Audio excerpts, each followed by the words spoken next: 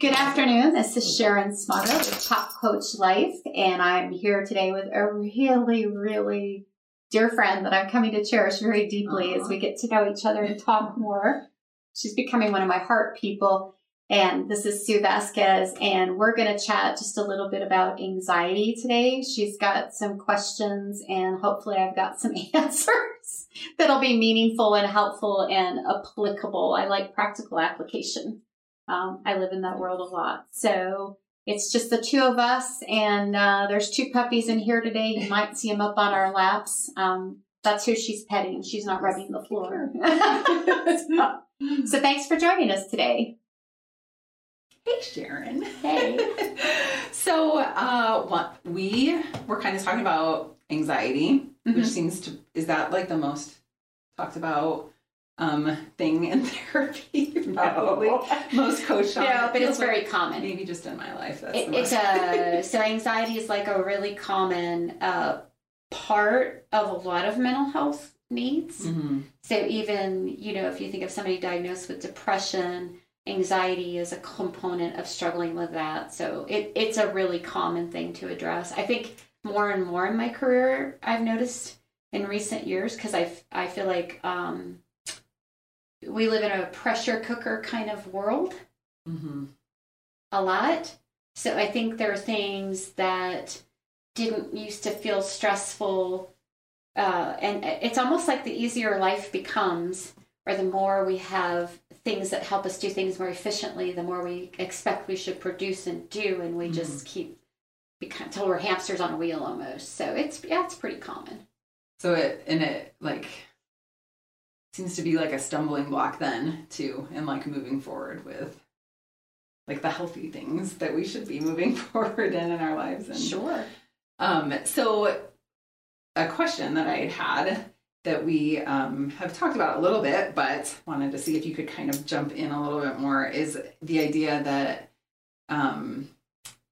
balancing, trusting God, and then when you read things in the Bible that says not to be anxious. So then you're anxious about something, but now you're also thinking that you're disappointing God because you're anxious about something, but just praying hasn't removed that anxiety about a situation. So what do you do? There's so much to that. It's a really good question, and there's a lot to it. So you might have to pull me back in, because I have a lot of thoughts going through my head. I think first is we have to not get focused on failing God. I think we get locked into condemnation. So if he died to free us from guilt and shame, and we are no longer condemned, I think that a big component of dealing with anxiety is believing that. More than we believe our feelings in a moment, because I think that's, the constant battle of a sinner, right, is how I feel versus what's real and what is good and true and right. So I've learned to gauge that when I'm feeling condemned or embarrassed or ashamed or guilty, I would argue that I am not actually experiencing conviction. And I want to live in place of conviction, because if Scripture says the truth sets me free, then that's the direction I want to head, constantly be moving toward what is true, what is good, what is right about this. And I think that actually the condemnation and the shame and getting locked up in that, to me, that's the enemy's leverage point. Right? So if it's a fulcrum, in a sense, where's our fulcrum? If I move too far in that direction, it's going to tip toward that. If I can recognize that and say, wait a minute, where do I get the balance in my head? And what's the truth? What does God actually say about me? I call it the owner's manual. We've got the same owner's manual, right? So if I go to the owner's manual and I choose to acknowledge truth over how I feel, because deep down, I'm always going to feel at some level not enough, less than, that I'm failing God. I mean, how could I feel otherwise if I recognize I'm a sinner? But I also think another point in that is it's the I that's the problem in that conversation, in a sense. So if it's how I feel or what I've done right or what I've done wrong, and I decide that I failed God instead of accepting I have his unconditional favor, and it's just simply that, okay, I failed at something, and that's a normative part of growth, life experience, maturation, right? If you think about when you and I have kids, when our kids were toddlers learning to walk, did we shame them when they fell down? Or did we encourage them to get back up and keep going? And it's interesting to me because I think a lot of time then we go to God with a lot of shame instead of, okay, do I trust him to convict me of what is true or what I need to change? So I definitely am a very assertive personality. I won't look to try to take charge, but I'm not afraid to be in charge. I can be a little too independent, and I really start to rely on me if I'm honest. I start to rely on me to feel good. I start to rely on me to handle it. I start to rely on me for all the decisions. And that is an absolute recipe for me for anxiety. It's when I can step back, right, and say, wait a minute, who is God? What do I believe? And we can pray for trust. We can pray for faith. I don't pray for him to remove my anxiety, actually. I pray for, help me to trust you in this circumstance, because I'm not, or I would have peace. Right. I wouldn't have anxiety.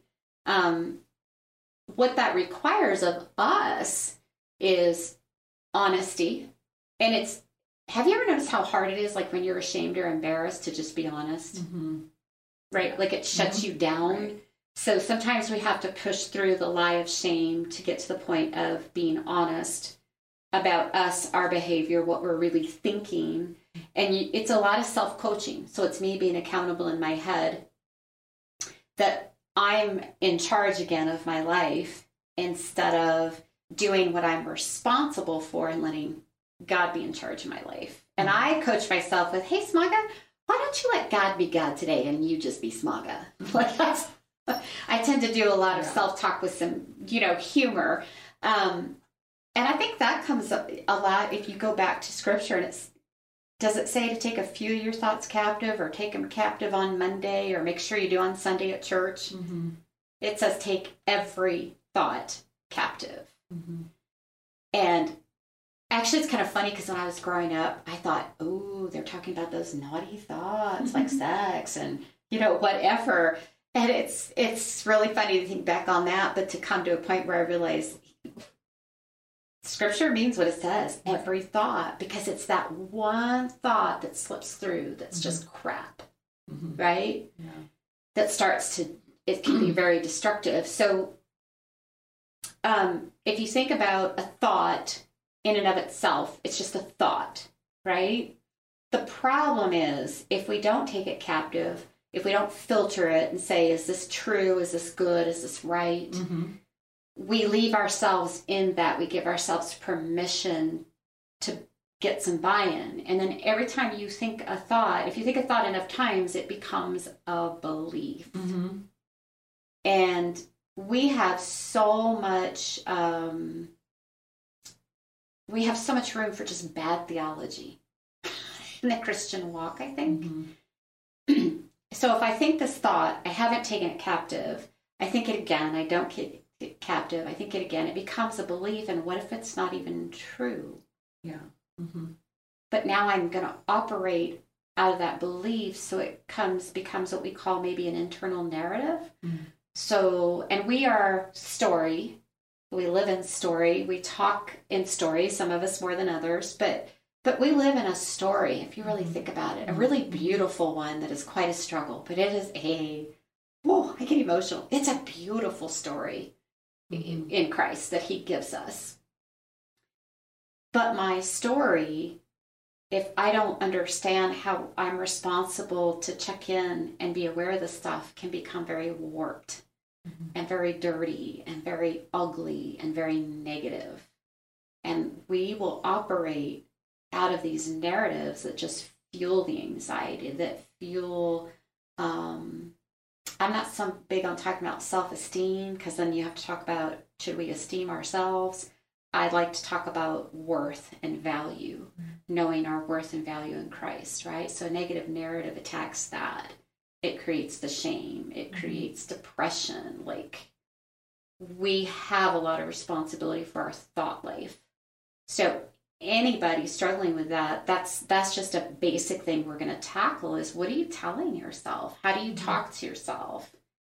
Like, I'll ask you, when you're in a very negative self-talk space, you don't have to tell anybody on camera what you say, but if a friend spoke to you the way you do, what would you do with that friend? Yeah, that makes sense. Would you keep that friend? Right. And that's not what you're looking for either. Like, when you tell someone, you wouldn't want somebody saying all those things back. You'd want them to be saying truth. You'd break up with that friend if you're intellectually honest. The problem is you can't break up with yourself.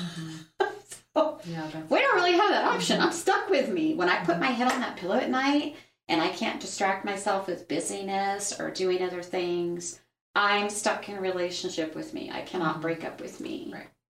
So it would stand to reason it's really important to consider how we talk. If you think about our thoughts as how we talk to ourselves, about life, about God, because we run around promoting a lot of things about God that aren't actually accurate. And so if I am not going to what's accurate, how could I expect to feel secure in the relationship with him? Where's my assurance? Right? Yeah. So I have, I don't know if this is a hard question. I'm sure not. But like, so that all makes sense and is a plan for sure as far as my faith walk goes.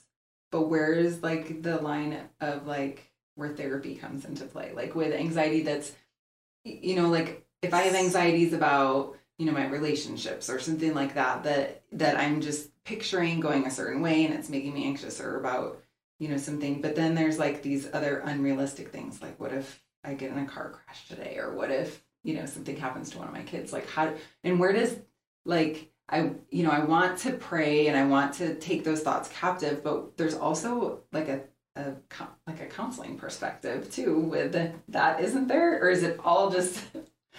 So I would gently challenge you with this question: what's the difference? Because even if it would be, let's say you have your rational thoughts chronically, and people genuinely struggle with this stuff, about getting in car accidents, I think is when you mentioned. Yeah. Do you just let that linger and think on it and obsess about it and imagine it? Do you give yourself permission to do that? Because intervention-wise, what I would say is then what's the replacement behavior? So it is to speak truth into the irrational thought, because that's not a rational thought. So that's another way to think about it that you would hear more in the coaching or therapy world, rational versus irrational thoughts. So we can use different language to talk about it, but the interventions, in my mind, look very much the same. You have a relationship with Christ, and I do, so we can talk about this as two believers.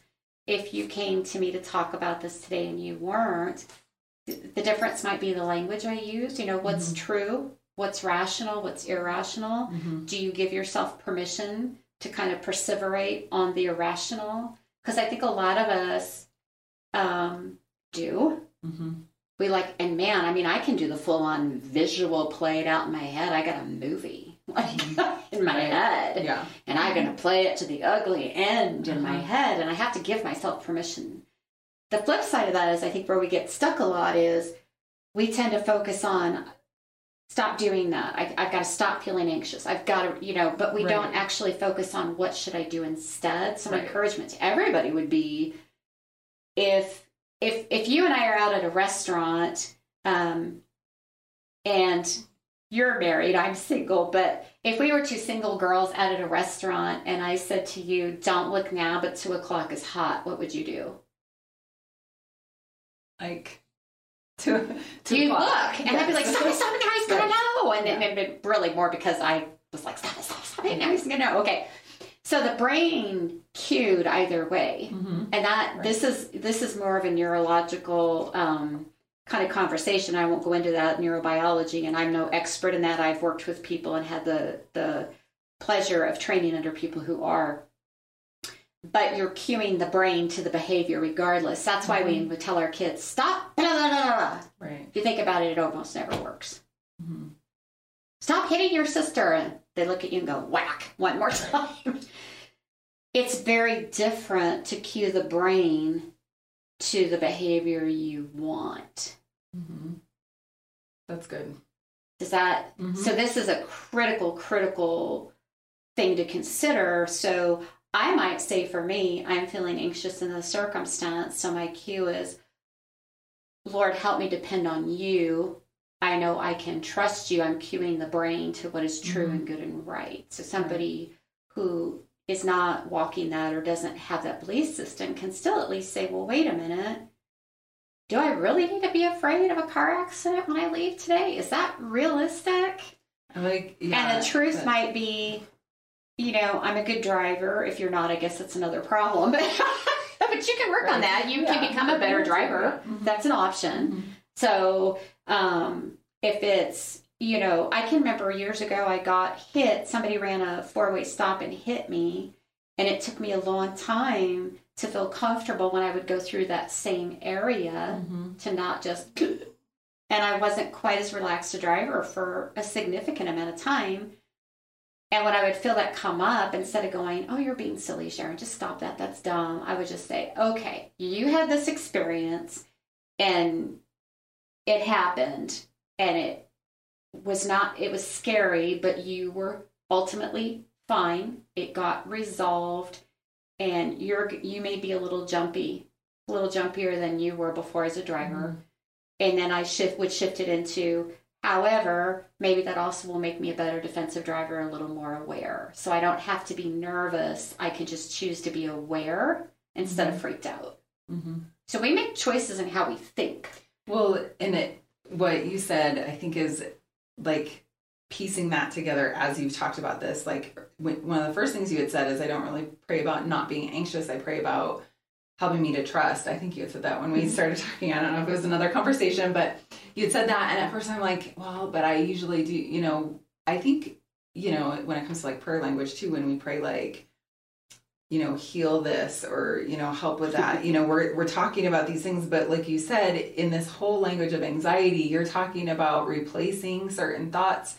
And that when you're talking about that, and then looking back at this prayer language, it's really like, Lord, help me to, I want to feel confident. So Lord, give me confidence, Lord, give me peace, things like that you're like where you want to be, not naming this anxiety and pulling that, like pulling your foot. Like you said, if you look at 2:00, if you say 2:00, you're going to look at 2:00. And if you keep saying anxiety, it's hard to get your brain to stop thinking. You're reinforcing it. Yeah. And so when you start thinking those other thoughts instead, so recognizing when you're kind of having those feelings and trailing off and putting the things instead, like you said, like that's really good. Thank you. I think when I was younger in my walk, I kind of wanted God to be that genie in the bottle, like, oh my gosh, rub, come out and fix this, lift me from it, like, just, and it doesn't really work that way, I learned. It's more about the walk, the relationship with him, and a word that I think a lot of us are really afraid of, which is being surrendered to him. I think for a long time I thought that meant he was kind of like this power control, freakish God in the sky, and I surrender. You're going to make me go be a missionary in Africa. Like, what are you going to do to me? You're going to ruin my life. Do I really have to do that to prove I love you? And to learn that it's, to recognize instead, well, wait a minute. He's going to give me the desires of my heart. He knew me in my mother's womb. He built me with certain gifts to participate in the body of Christ and then minister to others. So if he wanted me to go be a missionary in Africa, he'd have probably given me that desire. It took me so long to just relax and say, I love what you built me for. It's what I gravitate toward. Mm-hmm. So I want to walk that with you on a daily basis. And through that, I learn and grow, and you teach me. I think about how simple it is sometimes, and I forget to do it. It's so simple. We can pray for greater faith. We can pray that we would learn to trust him more. We can pray for wisdom. And he says, just ask me, I'll give it to you. Mm-hmm. I often will just pray. There's a story in the New Testament. I don't remember. I'm not good with numbers and books and references. It's just not. But the story where he's walking and the father approaches him, talks to him, wants him to heal his son, and he asks him, do you believe? Mm-hmm. And if you just sit with that, it's like, what? And the most profound, I just love the way he responds. I believe, help my unbelief. Mm-hmm. And I pray that a lot, because I think outside of that, what I tend to do is go, I believe, but here's where I'm screwed up, and I judge myself for what I cannot believe yet. Mm-hmm. And this man says, he doesn't say, I believe, but I'm going to learn to believe more, and I'm growing. He says, I believe. You is the inference, right? You help for the parts where I don't. Mm-hmm. Yeah. And I think that's really powerful. So I live in that space a lot. I believe, Lord, help my unbelief. Mm-hmm. Or in an area where he's like, do you trust me with this? And I kind of go, well, if you have to ask. Mm-hmm. I'm guessing that's a no, if I just get honest with you, Lord. Mm-hmm. Right? So that maybe is a piece too for us as believers. Where does your conversation with God just, if he calls you friend, if he calls you daughter, calls me daughter, when do we just get honest with them about, confession? I have to believe is for my sake, not his. He's God. So it's always going to come back to the relationship, right? When I knock and you open the door, that's in Revelation, that's written to the church, it's written to the believer. So I feel like he's saying, yeah, remember me? Mm-hmm. Let me back into your mess. I do mess. Right? Because I can't be here's what I experienced. I can't be disconnected from God and not be anxious. I don't do that well. Right. I need that relationship, that foundation, because outside of that, what I've come to recognize is I'm left to my own devices, and I've seen what my life looked like left to my own devices. It was a dumpster fire. There might have been glitter involved, but it was still a dumpster fire. Yeah. It was still in a dumpster. So it matters what we think. Right. It matters the words we use to describe what we think. It matters how we talk to one another. Words matter. Mm-hmm. But if I'm not aware of the things I tell myself, then they have power over me. Mm-hmm. In a way that I don't have influence over. If I'm willing to be honest and then kind of go to, what am I working toward? What do I want instead? Right? Now I've taken the thoughts captive and I have something to measure them with. Mm-hmm. Does that make sense? Mm-hmm. Yeah. And I think, I think identifying those thoughts is like, I think sometimes that's a struggle. I know, maybe it's not so much a struggle as it is not wanting to surrender that and feeling like you want to try to still control it and figure it out yourself. So maybe, some of it's that, but some of it is really when you're having these anxious thoughts. And so then getting in the right direction of thinking where you want to be and what do you want to actually be talking to God about then in that situation? Where is it focused? Where he wants you to be, or what you're... And what if we thought about it as, what does he want for me? Mm-hmm. Right. Like, instead of it being because I think where he wants me to be can inherently go down a road that's a trap. Potentially is a better word. Go down a road that's a trap of my performance. But if I ask myself, what does he want for me? He has a lot to say about what he wants for us. Yeah. I mean, and I think a lot about, I was just talking to somebody about this the other day, you know, why does this feel icky, you know, when I have this conversation with this person in my life? And I kind of gave the feedback, it feels to me like you're taking on a lot of responsibility for what is this person's kind of backpack, if you will, right? Or their suitcase. You know, you got your suitcase, they got theirs, they should take care of their own. And they were expressing it just feels so heavy. Then I start to get burned out. And I said, which is interesting because Jesus says to take on my burden, my yoke, because it's light. Right. Yeah. And I think about that a lot. Like, and does anxiety ever feel light to you? No. To me, it feels like I'm the ox. There's supposed to be somebody else next to me pulling it, but there really can't be because it's something I'm doing internally. It's mine. And I'm dragging this thing around, trying to feel okay, trying to be enough, trying to figure out really creative ways to control it, to get rid of it. And that's fine. We can have some coping strategies while we're working it out. But what happens if we don't change our core beliefs and our core thinking? Then we just always are wrestling with anxiety. And I find that to be exhausting.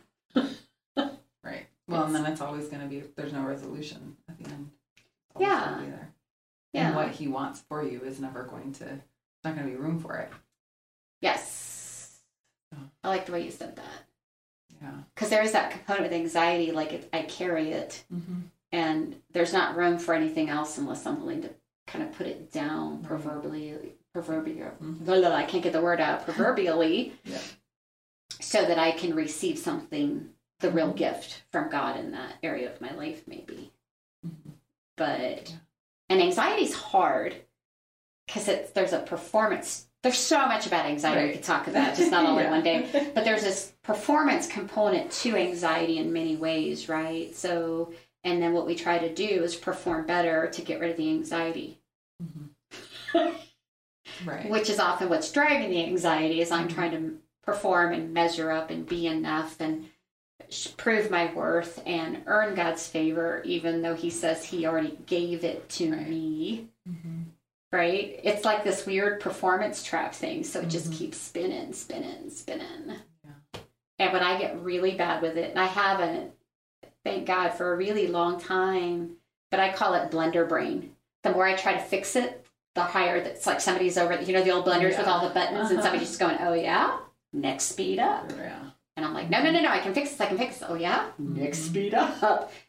And to the point where I would spin it so hard I couldn't even sleep. And my heart would be palpitating, you know, racing at times. And yeah. Yeah. There's so many things too that I was just thinking when you had said it. I'm like, ooh, that's a good thing to talk about too another time. But that was good. We'll talk some more. How's that? That was good. Okay. This has been Sharon Sue with Pop Coach Life, where we are pursuing purpose over perfection. And thank you for joining us, Sue. It's been a lot of fun. I love talking with you. Me too. Because I feel like we just get going and we have these very kind of intellectual discourses where we kind of sift and really sort stuff out and kind of suss it out. So yes. I hope we can do more of these. For sure. So thank you today for your time. I really appreciate it. Thank you all for watching, and we will see you next time. Take care.